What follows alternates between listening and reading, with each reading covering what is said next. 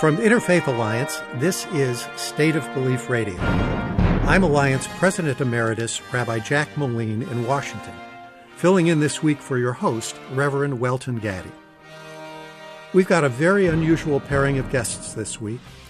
One is a lifetime progressive faith leader, activist, and organizer who's raising kids with his husband. The other is a former longtime top leader in the religious right, notorious for effective activism against reproductive and LGBTQ rights, who went on to publicly renounce those positions and that work. One of these two men has been in the headlines this week in connection with bombshell revelations about the Supreme Court.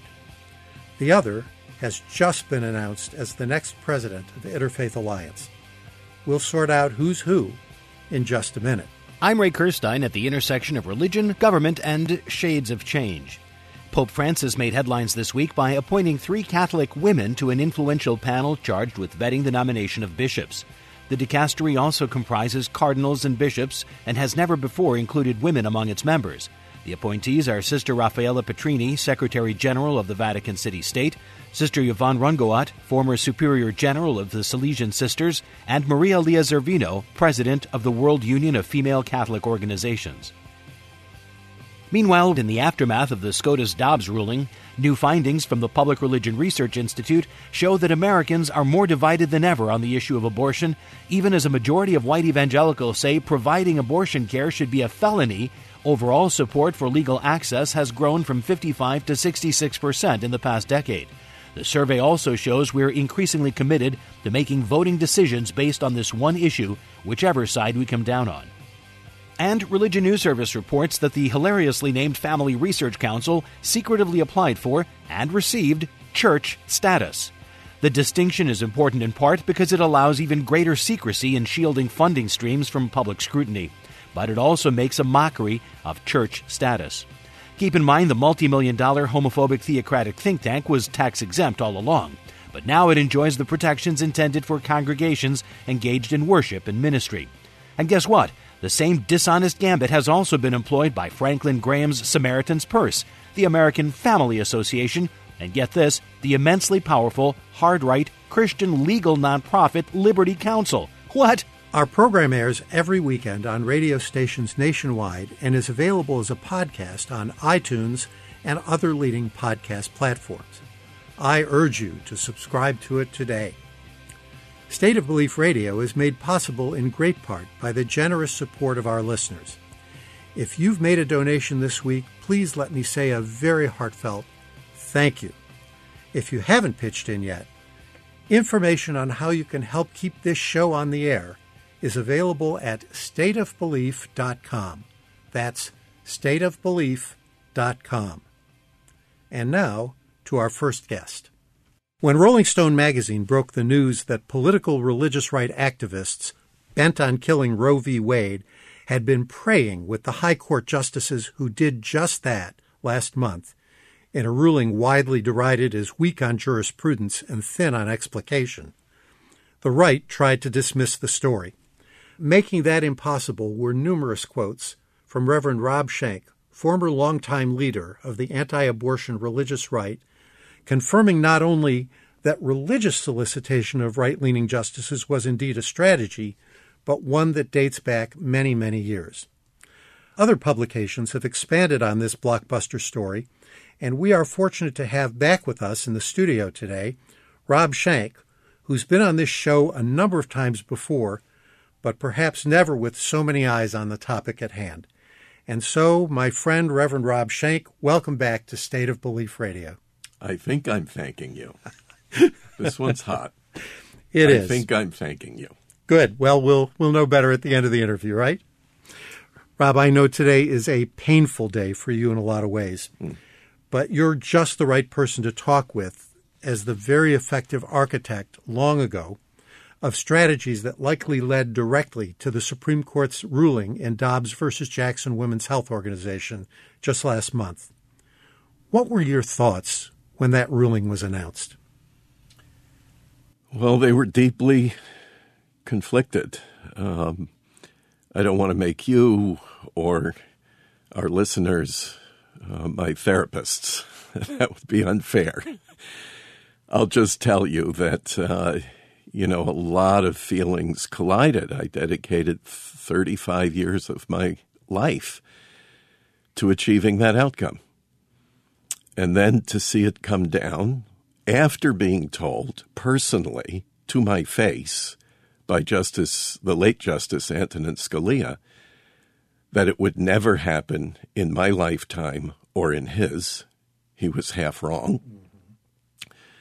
He died, of course, before this decision was rendered. So it did happen in my lifetime, and I didn't expect it. I really thought it was still a number of years into the future.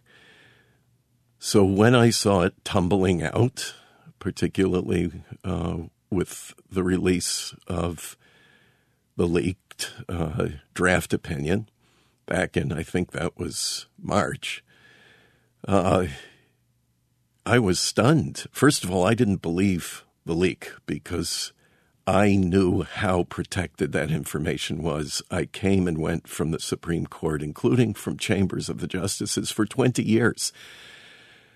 I knew how they locked down their clerks, for example, who were forbidden to go to parties or socialize at bars while those decisions were being finalized, for fear they would leak in an indiscreet moment after one too many drinks.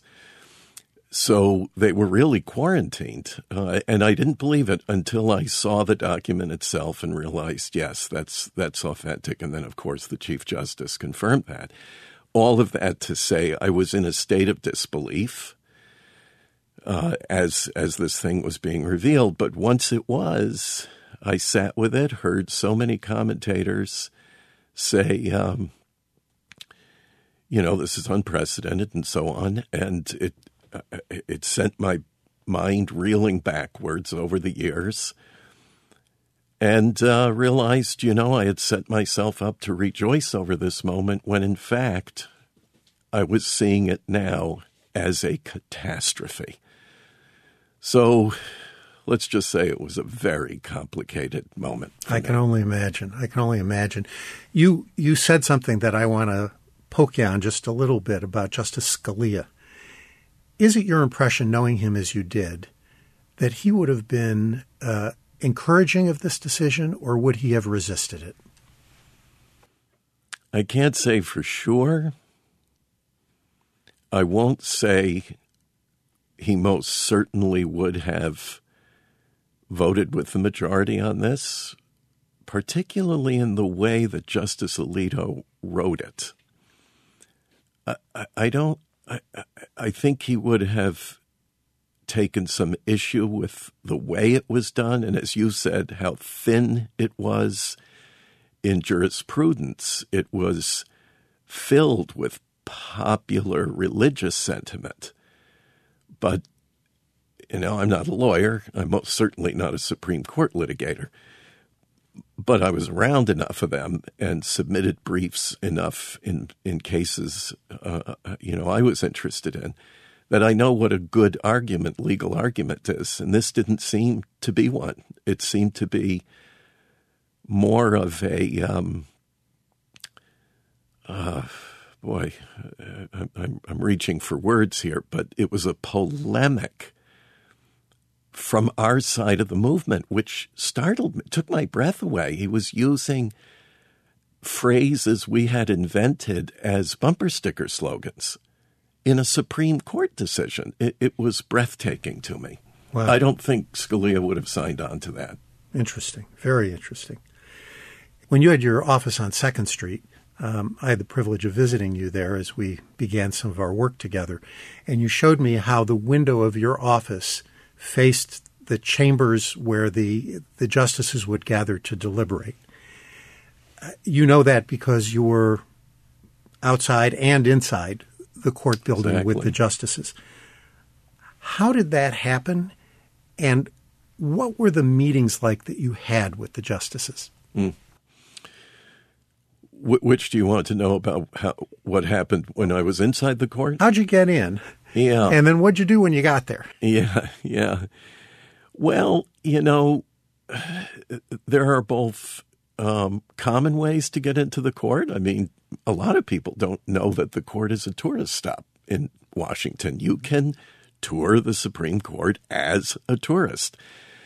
And you can even do more than that. If you have good reason to do so, you can gain access to the conference rooms for various meetings. You have to provide a lot of information and be vetted.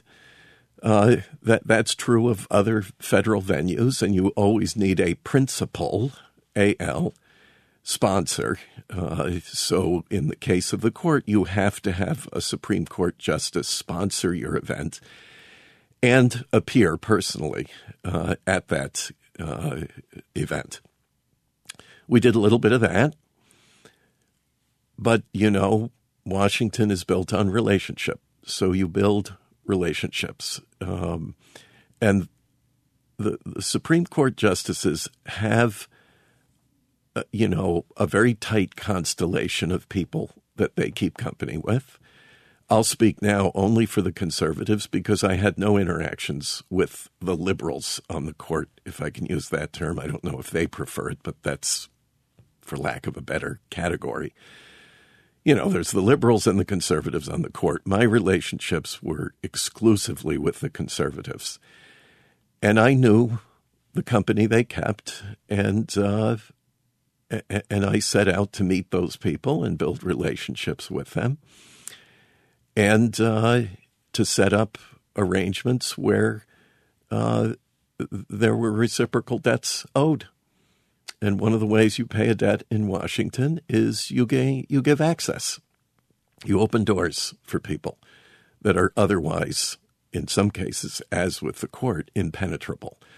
So I benefited from that. It took a long time to do that, at least a decade. So in the first decade I was at the court, it was mostly serendipity. In the second decade, it was mostly payoff of investment. And so I was able to talk with the justices, to visit with them in their chambers often. I say often. Often is a relative thing at the Supreme Court. The Supreme Court crawls. It does not run anywhere. Things are small, not large. So on occasion, I would say a prayer, or I might have a small collection of people with me who would say a prayer with the justice. That didn't happen often in chambers. I want to say that. That was a rare occasion. It did happen, but not often.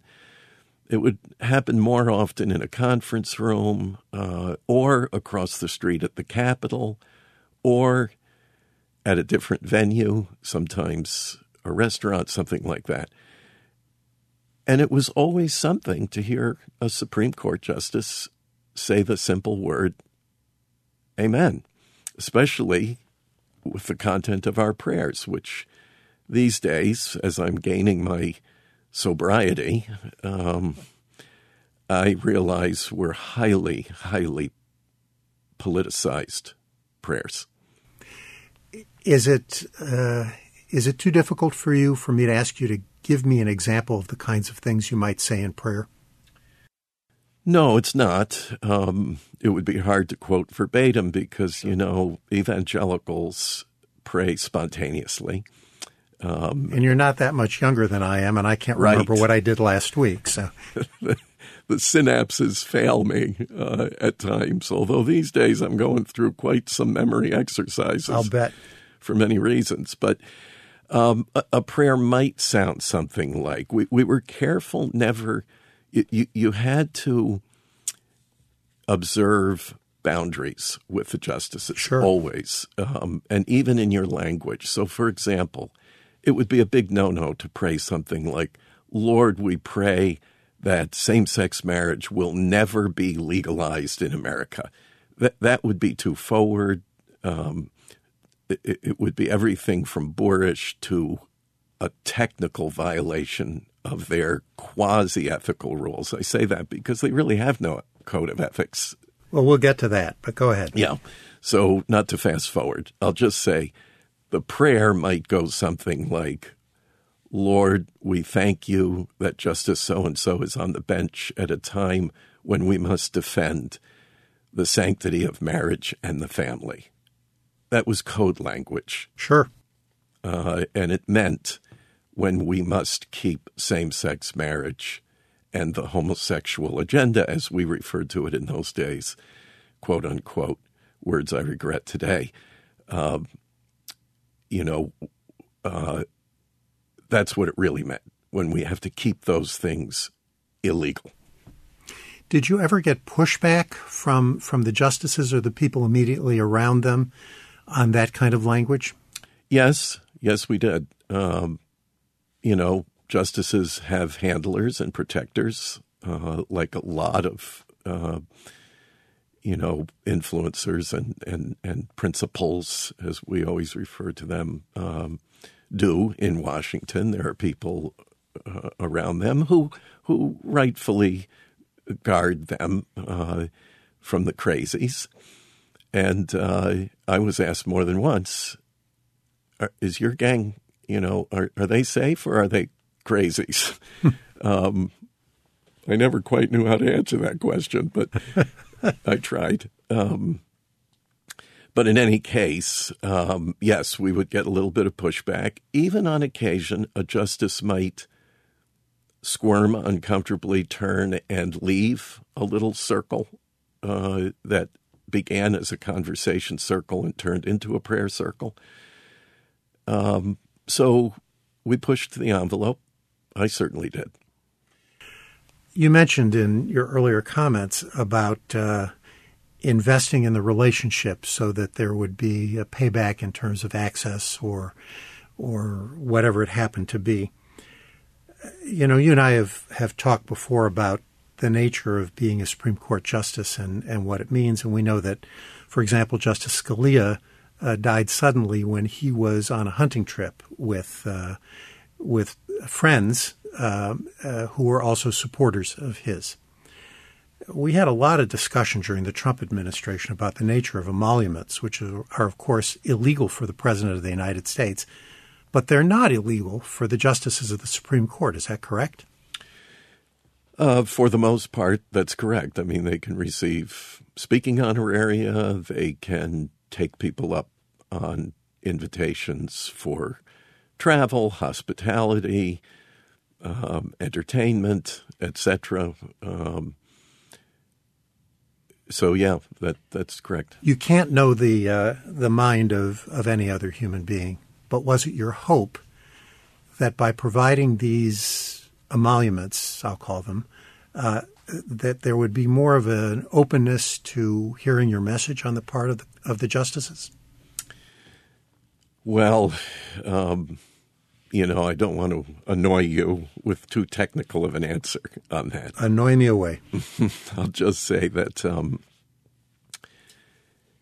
what I did over the course of 20 years was to encourage mostly wealthy, influential couples who were all of strong, conservative political sensibilities, who were deeply religious, most evangelical, though some Catholics too, to come to Washington on a routine basis and befriend justices or build relationships with them. And some were quite successful in doing that. Others failed miserably. Some, were good at it. Some were not. I think all were sincere in their belief that by doing so they would help the country. And I believed that too. how can we say this about ourselves? I was never a charlatan. I didn't do this cynically. I really believed in the mission. I thought this was one way to accomplish good for America and for American culture and so on. They did too. And some of them were quite generous to the justices in terms of their invitations and their hospitality and so forth. So that did happen, yeah. So, Rob, you could not have been nearly as effective in the work that you did over those years as a leader in the anti-choice movement if you had not profoundly understood that thinking of your followers at the time and had not been an expert at teaching them how to dismiss the risks and realities of making abortion illegal. So take me into their minds, if you would. Take this galvanizing story that we've heard this week of the 10-year-old rape victim in Ohio, the child whose family had to flee to neighboring Indiana to terminate her pregnancy. How do the activists that you used to lead, and for that matter, the lawmakers and Supreme Court justices you talk to, how do they tune out these kinds of unspeakable horrors while battling for the rights of fetuses, including those that aren't even viable? Yeah, well, first this goes to what I see as the Achilles heel of evangelical and arch-conservative Catholic thinking. And when I say thinking, I mean really religious belief. There might be a difference here. Because critical thinking in that world that I occupied and fostered for 3.5 decades sees that sort of critical thinking and self-critical analysis as a vice, not a virtue. It's deleterious. It hurts. It's counter to faith. And, you know, we would often quote Bible verses that equates disbelief or the questioning of God with the worst forms of spiritual rebellion, even witchcraft. In other words, to look critically at something that you believe is a mandate from God is to actually engage in satanic activity. Wow. So there's a real fear, even for one's personal salvation, that attaches to all of this. So the thinking is basically this, that God creates life in the womb. It is life from the very moment of conception and continues until natural expiration without any assistance, and that during that time that God places supreme value, no pun given our present context, supreme value on that life. So you must preserve life at all costs, and that means risking the odd, rare chance that something like this 10-year-old's pregnancy, rape and pregnancy, might be there. But after all, if we give her support and we pray for her and we surround her with love and we provide her with resources, she can come through that and will likely in the end be stronger for it. That would be the thinking, although more likely it would be dismissive. There's something that isn't being said here. How convenient that such a story would arise. There's an enormous amount of suspicion about the opponents of what we used to call sanctity of human life. So somebody invented this. This is, some kind of a prop in the effort to denigrate, pro-life advocacy. I think even to this moment, even though now as we speak, a perpetrator of this has been arrested and confessed, there will still be an enormous amount of denial in my old world. That was a setup. He was threatened or paid, or some deal was made with him to confess to a crime he never, because again, it doesn't fit with critical thought and analysis. That's too much. It's too far to go. So you lived deeply in that world for a long time. Was there a period of time, or maybe the entirety of that time, when that was your mindset as well? Did you believe that these were satanic incursions into God's will? Yes. And my dear rabbi friend, it gets complicated, because when I would have doubts about my own certainty on these matters, I kind of blamed it on my dad. My dad was Jewish, a deeply reflective, thoughtful man, and I would say, that's Dad's gene jingling here. Let's move on. And I suppressed that for a very long time because it didn't fit. It threatened a lot of what I was building my life and my vocation around. And it got even a little dirtier than that, because nuance and doubt do not work well in fundraising or promotion. Certainty does. And let's just say that giving any room to doubt on any of these certainties would have had even financial consequences for me and for the organization I was building, and certainly for the wider world of allies that I worked with in those years. So that organization that you built was eventually called Faith and Action. Yes. Which is to be distinguished from Faith in Action, Absolutely. Which is a very different group. Absolutely. It doesn't exist anymore. If it does, it's been sort of handed over to another group of people who are very much in the mold that you used to be. Are they still holding on to those convictions, or do you think that there's sort of a winner-take-all politics that has taken over the leadership of these far-right political religious organizations? Yeah,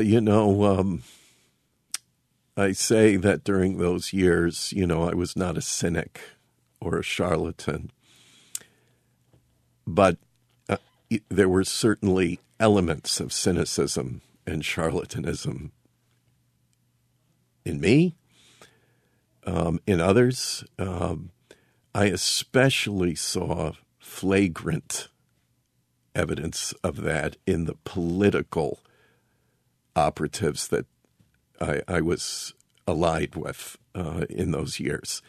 So, for example, I remember a conversation I had with a group of political operatives. We were in the U.S. Capitol, as a matter of fact, and this guy said, we got you guys, meaning you evangelicals, when we put abortion on the table. We got you. Where else are you going to go? You're going to go to the Democrats? Never. We've got you. And it was it dripped with cynicism. But there were other evangelical leaders in the room with me, and everybody just kind of nodded our heads like, yeah, you got us on that one. So, it was a mix, but both religious leaders, movement leaders, and certainly political leaders saw abortion, for example, and this was true of same-sex marriage, and on it goes. They saw it as a device. It was a device, first of all, to keep the political loyalties of evangelicals and conservative Catholics, of all pro-lifers, whoever they were, keep them in the camp, keep them locked down. And abortion was certainly that. And now it's starting, now that it's kind of done, although it has to be done now on the state level. So they're going to preserve some of this equity, some of this political equity.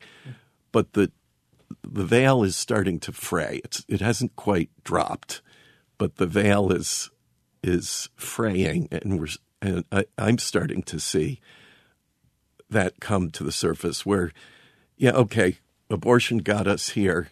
Now we're here, so we can move on. And suddenly the quote-unquote unborn child isn't so important anymore because we've achieved that. That's we've closed that chapter. Let's move on. There's a certain element of that.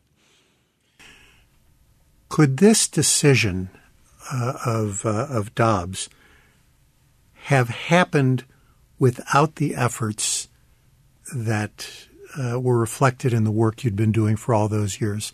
I think that's an essential question at this point. I don't know with certainty the answer to that. I can say with a certain level of certainty, I don't think we would have gotten the decision as it is worded from Justice Alito without the work we did. We coined a phrase in those years that we called the ministry of emboldenment. And what we meant by that was shoring up the sympathetic justices so that they would use stronger language, they would be bolder and far more assertive in their opinions, even in their dissents, that they would stop using cautious language or guarded language or even reasonable language and become more, I wouldn't have said it then, but more strident. We were there to bolster their courage. There was talk behind the scenes when I would be together with various players in this, some far more influential than I was, who would say, pardon the profanity or vulgarity, whichever classification it fits in from a preacher, but these guys don't have any balls.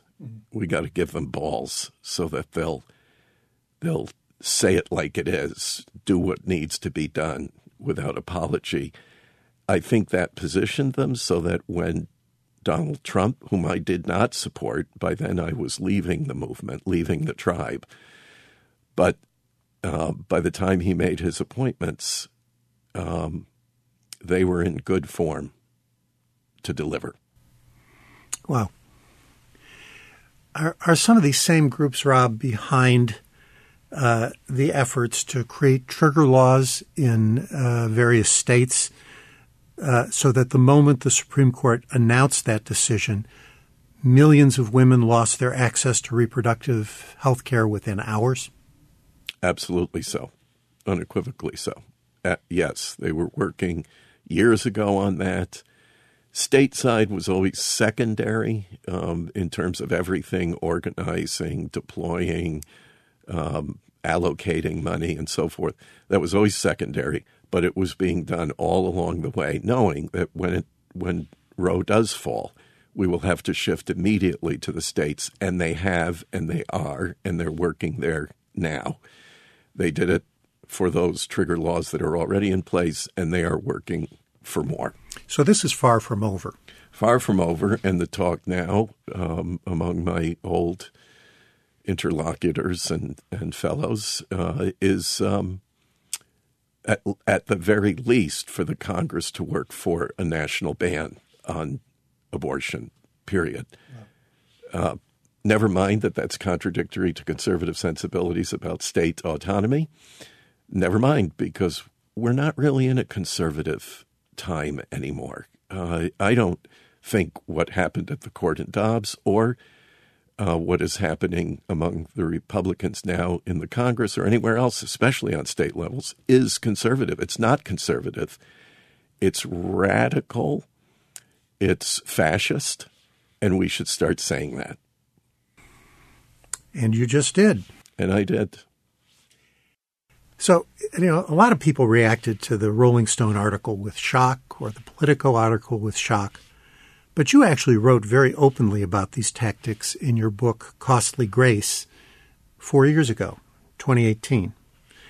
Looking back, do you wish you'd done anything differently, either to sound the alarm more or to influence your former followers differently? Yes. You're my rabbi friend, not my priest friend, so I won't ask you to be my confessor. But I will say that I stopped short in the book. I told a lot in my memoir, but I didn't tell much about the court. And there were many reasons for that. There were innocent players in this equation, people who unwittingly became part of this operation. And some good souls, good people, who I was afraid, if compromised, would pay for my actions there. I did not want that to happen. I was still a little conflicted 4 years ago, who was what and who was doing what for what reason. It took a while to figure all that out. The consequences for all this stuff can be severe. I think, for example, with the Dobbs draft leak, if blame is ever assigned to an underling, that person's life will be ruined professionally and perhaps personally forever. The stakes are very, very high. And so I've had to weigh all that in the balance. I'm still doing it as we speak.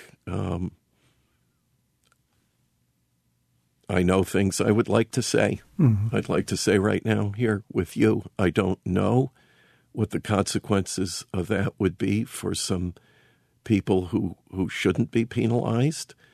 So I'm trying to sort it out, and it's pretty rough. Let's just say I haven't been sleeping. I haven't been getting a lot of sleep. You look a little tired. You and I have talked about some of these things, not in specific, but in the general terms of what's appropriate to reveal and what not.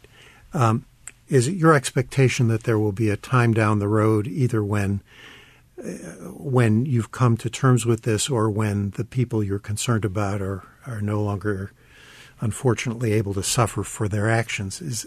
Are we going to know the whole story eventually? Yes. I want to tell that story. Good. I just want to tell it safely for others. Well, you're invited back as soon as you're ready to have that conversation. I feel very safe here with you and the family. So now, this last question I want to ask you, Rob, is something that we talked about on Memorial Day when we had dinner together, and I credit my wife for this question because you were struggling at the time with some of these same issues we've been talking about. You know, we've heard about the relationship between Ginny Thomas and her husband, Justice Thomas. We've talked a little bit about Justice Scalia and his willingness to be engaged in social activities and travel and vacations with people of a particular perspective. We know that there was this leak on the Supreme Court of the Dobbs decision, and perhaps other situations in which things have happened that are coming to light that have cast a shadow on, I won't go so far as to say the integrity, but the dependability of the reputation of the justices. Right? And nothing has happened. Is any result of salutary benefit going to come out of these revelations about the nature of the justices' behavior and the people who've tried to influence them? Is anything going to happen here that's going to make this better? at the very least, the American people will know more about the court. And that's really important because the court has, you might argue, a more important role than perhaps in many ways the other two branches of our federal government. It has an enormous impact on our lives, as we're seeing now in the wake of this Dobbs decision. So, there was a men's clothier, I think, who used to say an educated customer. An educated consumer is our best customer. That's it. Cy Sims. Cy Sims. That's Cy Sims. So, an educated electorate, an educated populace, an educated citizenry is the best of those, of all of those. So the American people should know. I'd like to make a little contribution towards helping the American public to know more about the court and about the conduct of the justices. There might be some congressional curiosity, not if the Republicans take the majority in Congress in this next election, but if Democrats remain in the majority, there may be some hearings, some review of the judicial branch, particularly the Supreme Court, and how it conducts itself vis-a-vis all these questions. In the future, the court itself might undertake some kind of reform of itself. That would all be good. It would be good for all of us. It would be good for the Republic. It would be good for the judicial branch. So I don't know, if I'll live long enough to see all of that happen. But it seems the founders left a vacuum here. There's a reason we've amended the Constitution. We've changed things as time has gone on because they needed to be changed. And in this instance, it's no different. I think things need to change at the court. I'm not the best messenger for that, and I realize that. But somebody needs to herald that message. Great, it's a great answer. Thank you, Rob.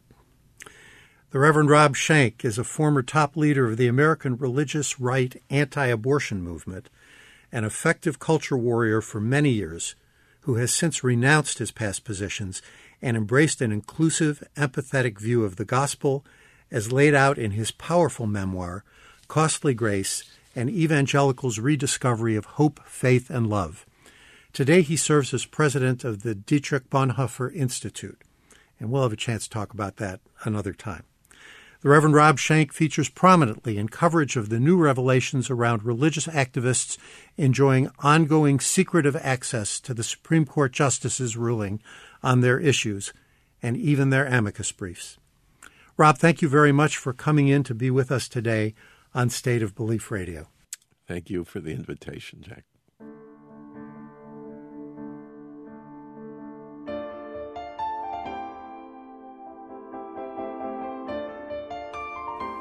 Up next, you'll meet the man who has just been named as the next president of Interfaith Alliance, defending true religious freedom for all.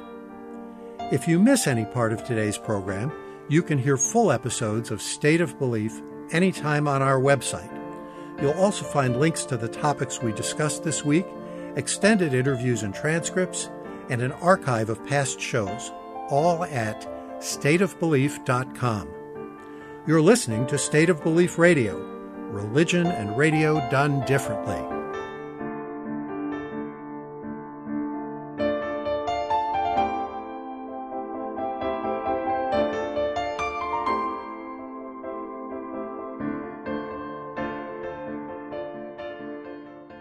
Just a few weeks ago, I had the unique pleasure of introducing you to the new interim president of Interfaith Alliance, Reverend Dr. Catherine Rhodes Henderson.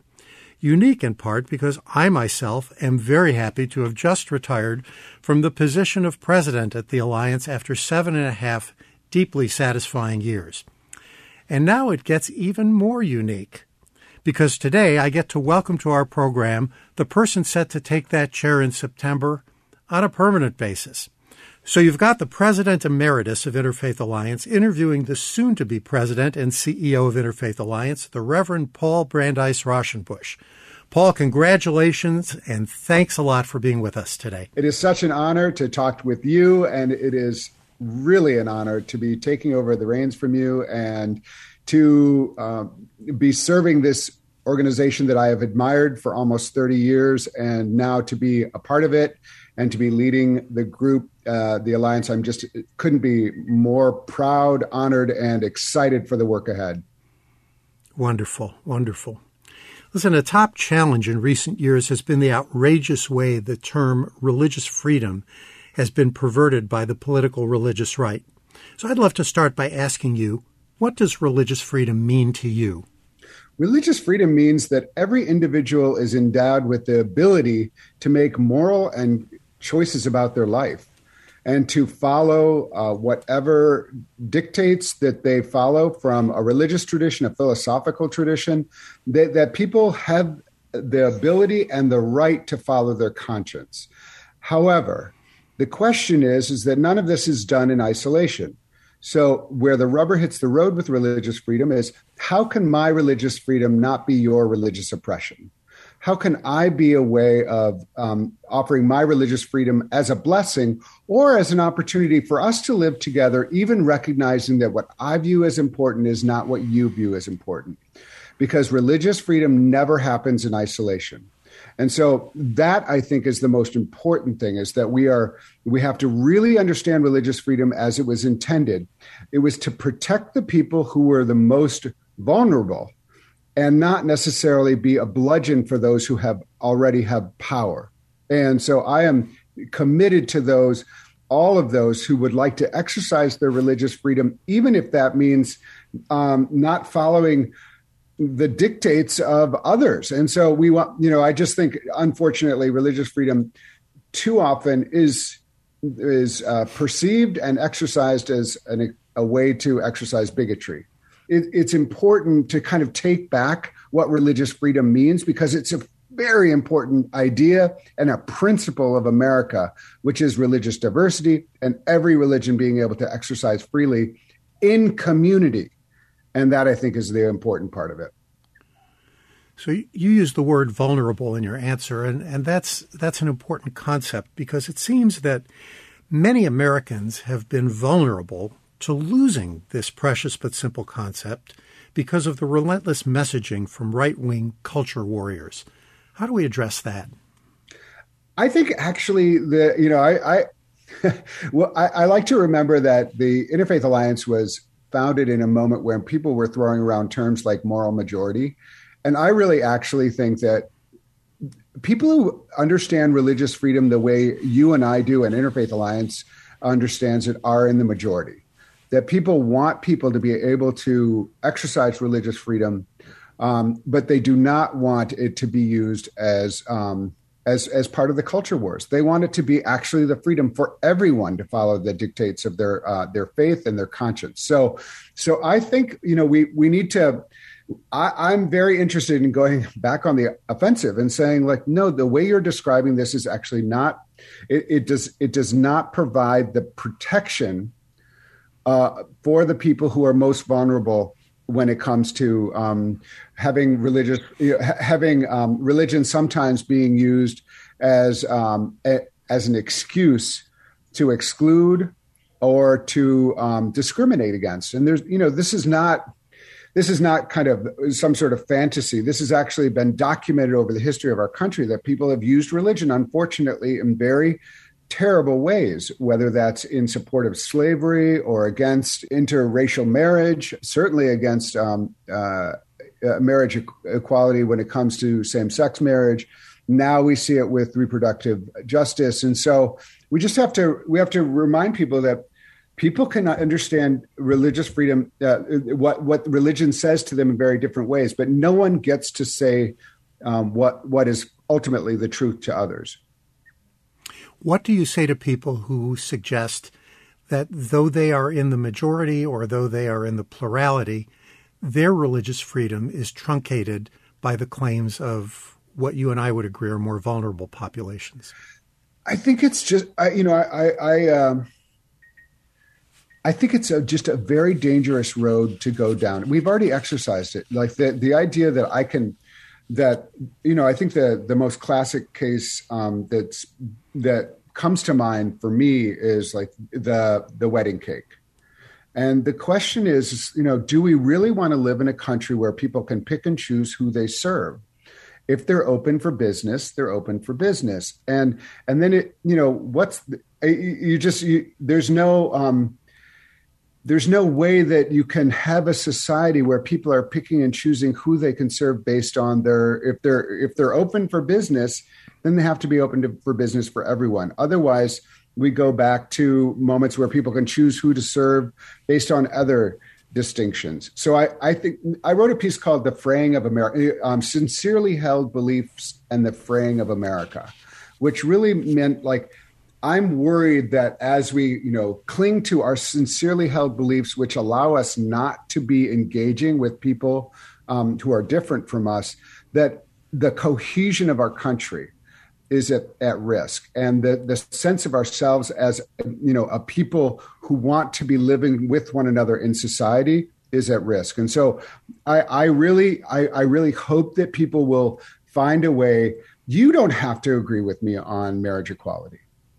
But you really don't and in your own circle, it's fine. But I really feel like I should have the same rights as other citizens when I go into a store or other kinds of things. And that's where I think where the rubber hits the road. And my hope is that people will understand that they can hold on to their beliefs. We all work with people who we disagree with all the time, and that's fine. But I do think like what we really don't want is this kind of complete breaking apart and not interacting with people who are different from us. And it's the pluralism, it's the diversity that we want to celebrate and coming together across difference in ways that we can. So we've seen a lot of ongoing revelations about how pervasive and the political religious rights access has been to our nation's leaders. By your view, should the progressive side be doing more of that, or would that just make things worse? I don't think. What I do believe is that some of the people we admire the most were motivated by their faith or their spirituality. We admire King, we admire Heschel, we admire Gandhi, and we admire them not in spite of their religion, but because of their religion and how strong it made them in their work. And while I don't want to start wielding religion as the conversation ender. But I think it's actually fine for us to say, no one has a monopoly on religion. No one has the market cornered. And so my guess is that there are many, many progressives out there who are working from a place of faith. We know many of their names, both in politics and outside of politics. We should celebrate them. We should work together, but also recognize that the strongest coalitions will be people who are motivated by a faith tradition that is particular, but who are also able to work with people who are motivated by ones very different, who may not have any faith commitment per se, but have a deep moral or secular humanist faith commitment. So I don't think anybody should, to use a Christian phrase or a Jesus phrase, is like hide their light under a bushel. But that light can come in many different forms. And my hope is that it can all be a source of illumination for the whole. So should you and I be praying with Justice Sotomayor? I think if Justice Sotomayor asked me to pray with her, I would say, great, let's do it. I'm not going to ask her to compartmentalize her life. But I'm not going to give her the mantle of my religion and say, run with it, or any political figure. Like I don't think that's now you are the representative that we have waited for. I mean, there was all this garbage with like Obama where everybody's like, oh, the left thinks he's the anointed one. None of us thought he was the anointed one. We thought he was a decent character who was good at politics and maybe could put, on the other hand, when Trump came along, it's like, oh my God, God has chosen our president. And that's crazy to me, because what do you say to that? I mean, it's very hard. And it creates a sort of a very, very dangerous combination that leads to a theocracy that we just absolutely have to be working against right now. This idea of like kind of a Christian nationalist, and just to put it out there, a white Christian nationalist understanding of what government is that precludes any other legitimate, that if once you go down that path, then anything that's not that is a threat. And it's just the most un-American idea I can imagine. Interfaith Alliance actually has a history with people in positions of power and the power of prayer. When President Bill Clinton was having his difficulties, shall we say, one of the pastors who ministered to him was his pastor, Phil Wagaman from United Methodist Church's Foundry UMC. And Phil was chair of the board of Interfaith Alliance at the time. I was always impressed that he never talked about that publicly. And he was there to tend to the president's soul, not to try to change his policies or any such thing. So you're going to be in good company going forward. You spent a lot of time building up religious literacy in the form of HuffPo Religion, as well as at BeliefNet. Are we paying the price for projects like that getting less support in recent years than you or I would have liked to see them get? First of all, thank you for that shout out to that work that I was a part of. I just found that what was so important about that work was the recognition that there were such a diversity of religious voices and secular humanist voices and atheist voices, all of whom had, really wanted to be together and wanted to talk about what was important to them. And it was a great honor at that time to kind of lift up those voices, give them a very big platform that they hadn't otherwise had, and to recognize, wow, all these, if you looked at the page, you're like, oh, I can see all of these things in one place, and how wonderful that is.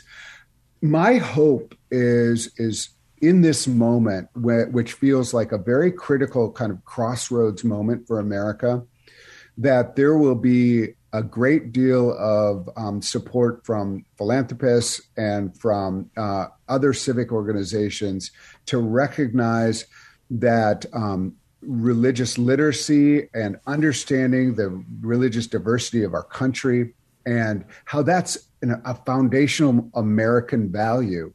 That will, and to offset what we feel is like kind of creeping Christian nationalism. I think that, or it may not be creeping, it's galloping at this point. So I feel like we are, I think there's an opportunity, and I'm very eager to be looking for allies and support in this moment for the work of Interfaith Alliance going forward, and making sure that people really remember, oh, this is great. It's great that we have a religiously diverse country. It's great that we have a pluralistic country where people can believe different things and still get along. What a wonderful thing, but it needs support. It needs like specific support. And that's what I'm looking forward to those conversations on about how we can get support going into the future. Well, let's talk about one segment of our country whose support is very necessary for this. You've spent a lot of time working with youth-facing organizations, and most recently with what is now Interfaith America. It used to be Interfaith Youth Corps. How do you see young people engaging with these ideas? I think, I also worked at Princeton for 8 years as the Associate Dean of the Chapel, working on interfaith issues and kind of responsible for interfaith issues at the university. And I have to say, like, it gives me hope. I know that, like, oh, young people, like it's easier to go there, but actually young people are they really want to do the right thing. They really want to understand what my goal is always with youth is to give them the tools that they need to do the work that they want to do. And not all of it is just something you're born with and, do the thing. I think that young people really believe in a diverse country. They see it around them. They grow up, I think, with much more diversity than we might have, when you and I were younger. So what they're looking for is like, so how does this all fit? How do we build a country with this in mind? Whether that's racial diversity, religious diversity, gender and sexuality diversity, and how do we build a life together that benefits everybody, that lifts everybody up? And that is the goal. That's the goal. I think for me as a religious leader, that feels like the goal is like, how do we live together? How do we love one another? How do we respect one another? Young people really want to do that. That was always my sense. And the opportunity here is for people involved in the work of the alliances to reach out and say, this is the work we're doing. These are the tools that we can offer you to do that wherever you go. And we can support you in whatever you're doing. And that is a winning proposition. It's what I've seen. So I remember when I took this job, how excited I was to be there. But I had been in the pulpit for many years and decided to start a new chapter of my life. Why, Paul, did you decide to take up this position that you'll assume officially in September? Honestly, I'm still in it for another 2 weeks. I have a great job. I love my work. I've been able to do a lot of work at the intersection of faith and technology and interfaith and technology. And I have a really good job.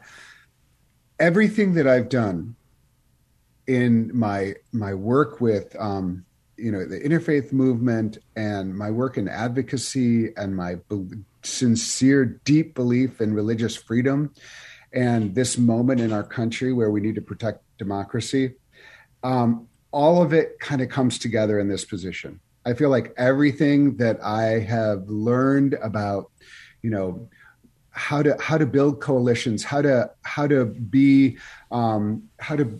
have conversations and messaging that works. All of it feels like I've been building towards this moment, and I'm just really excited for this opportunity. I also feel like this moment requires that many of us who were comfortable become slightly uncomfortable and step into new areas of work that this moment requires. We're going into a period where we need in like 5 years to look back and say that was the moment we met the challenge. We have sincere challenges ahead of us, and I felt like this is a moment where I want to meet the challenge head on with an organization and a team that I believe in, and a message that feels necessary for this country, but also completely enmeshed with what I believe is my calling as a religious leader. So I am, it was not done lightly, but it felt like a calling. I'll use that language. And it felt like necessary for me to fulfill my obligations as a citizen. So tell me what specifically a couple of those challenges are that are facing you at Interfaith Alliance, that have faced you at Interfaith America. I think we've touched on one of them, which is, I think, this really disturbing confluence, almost meshing of a nationalism and a Christian nationalism and a kind of race-based Christian nationalism that feels antithetical to the America that I know, and feels like we need to, those of us who believe in a country where everyone is respected, that at its founding, recognized that religious diversity was an asset, and that religious freedom meant that everyone could exercise their ability to follow their conscience as they will. So I feel like all of that is very threatening. I think the last couple of weeks of the Supreme Court were really horrifying. Some may know, but my great-grandfather is Louis Brandeis, who was really kind of instrumental in promoting the idea that privacy was a value, it was an American value, and wrote something called The Right to Privacy before he was in the court. And then when he was on the court, that became very important. And we are seeing the right to privacy, the right for people to have the ability to make choices about their life under threat. And we're seeing a lot of it that coming under the guise of religion, a religion that is dictating one point of view to everyone else. And I find that deeply disturbing. I come from a proud family. My mother was very involved with reproductive justice, as were my sisters. And so I've taken my cue from the women in my life, and really believe that there is a right to reproductive choice, reproductive justice. So I think that all of those point to a broader vision, which is, I feel like there is right now a bit of despondency among many sectors of America, not just the progressive. I think, more conservative. There's just a lot of people who are just like wondering, like, is the American project completely failed? And I'm not a nationalist, but I do have a certain kind of patriotism that believes in the promise of America that is still becoming, that we are trying to achieve, as Baldwin said.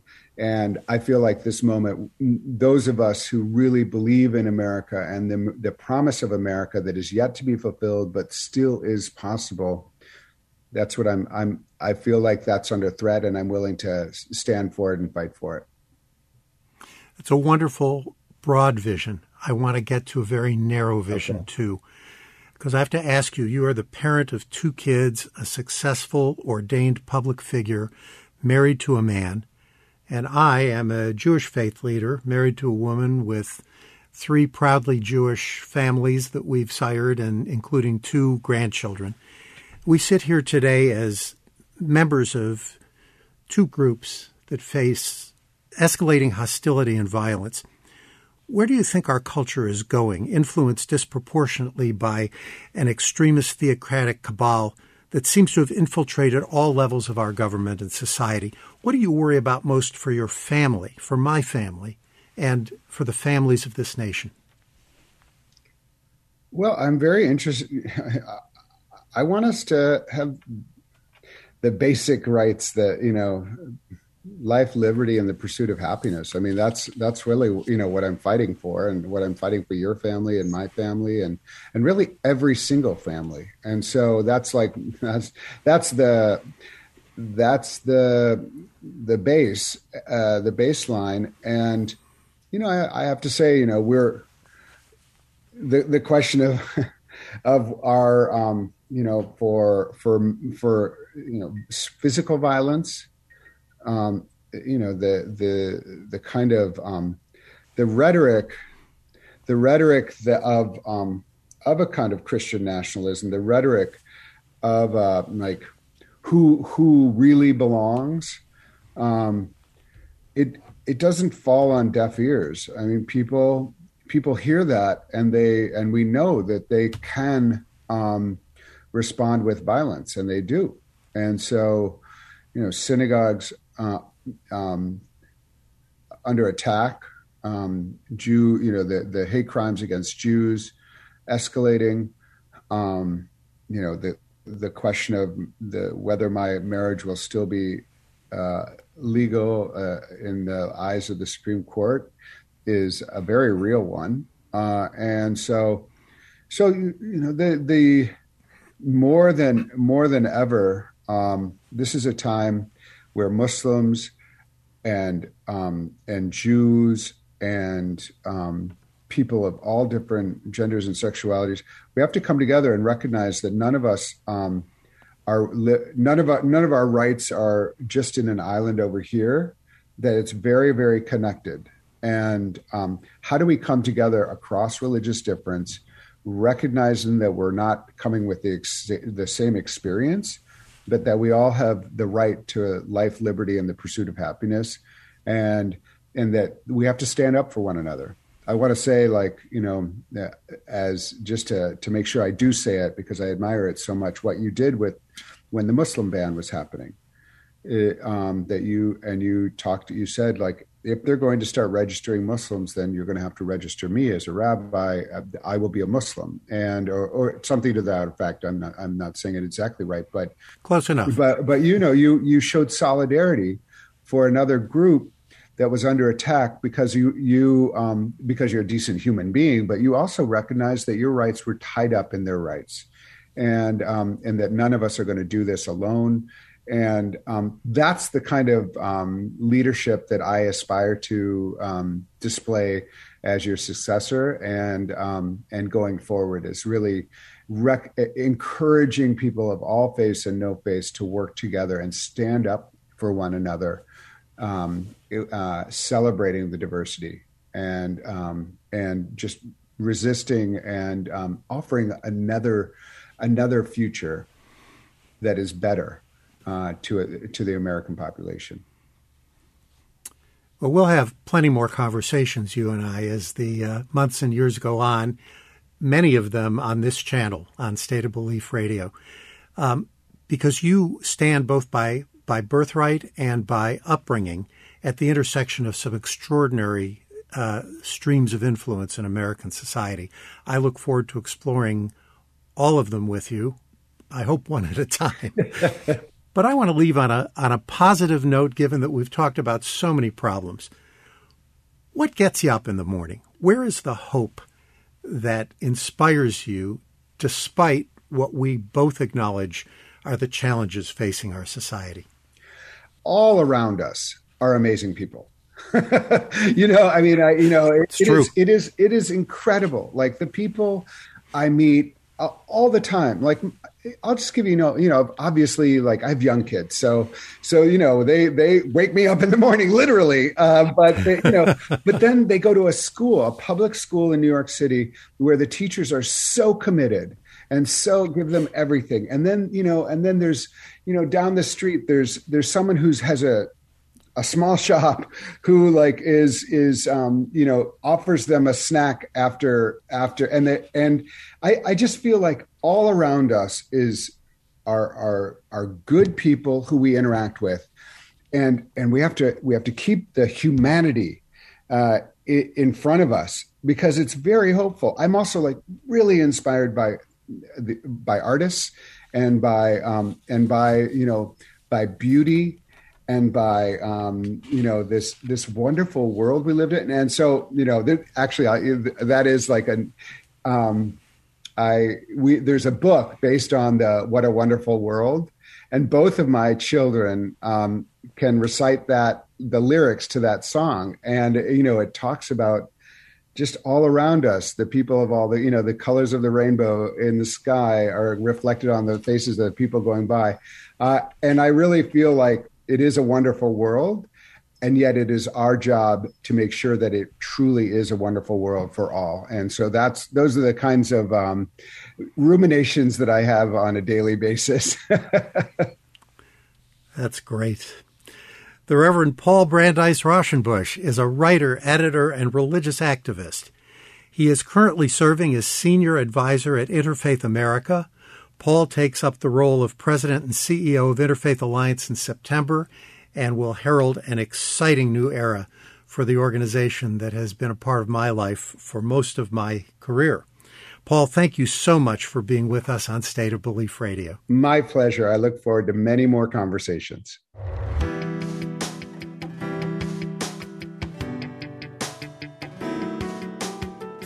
Before we go, I want to take a minute to remember a friend.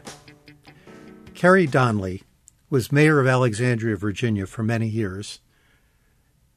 Before and after his tenure as mayor, he was active in civic organizations for the benefit of all the residents of Alexandria. The mayor of Alexandria is a part-time position, and Kerry worked as a banker during that time because it afforded him the opportunity to devote himself to civic matters. But after he retired from politics, he became a teacher and a coach at the local high school, very much within the nature of his personality. The thing that impressed me most about Kerry Donnelly was that during the Troubles in Northern Ireland, his very proud Irish family, his wife and 5 daughters, made it a point to invite a 10 or 11-year-old girl to spend a summer with them each year to bring them away from the troubles in Northern Ireland and to give them a sense that life could be better and peaceful. He was a man of deep faith, a member of the Blessed Sacrament Catholic community in Alexandria, and he brought those values to his life as an individual and as a public figure. Those are the kinds of people who serve our country best, those who bring the healing power of their faith to work for all of the residents of their communities. Rest in peace, Kerry Donnelly, suddenly gone at 66.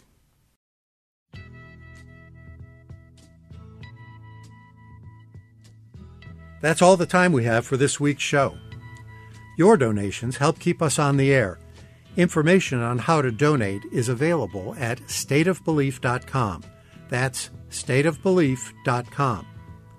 Stay up to date by subscribing to the weekly State of Belief podcast on iTunes or your favorite podcast platform. And take a moment to follow us on Facebook and Twitter and be part of this conversation. Social media helps connect like-minded people in conversation and company.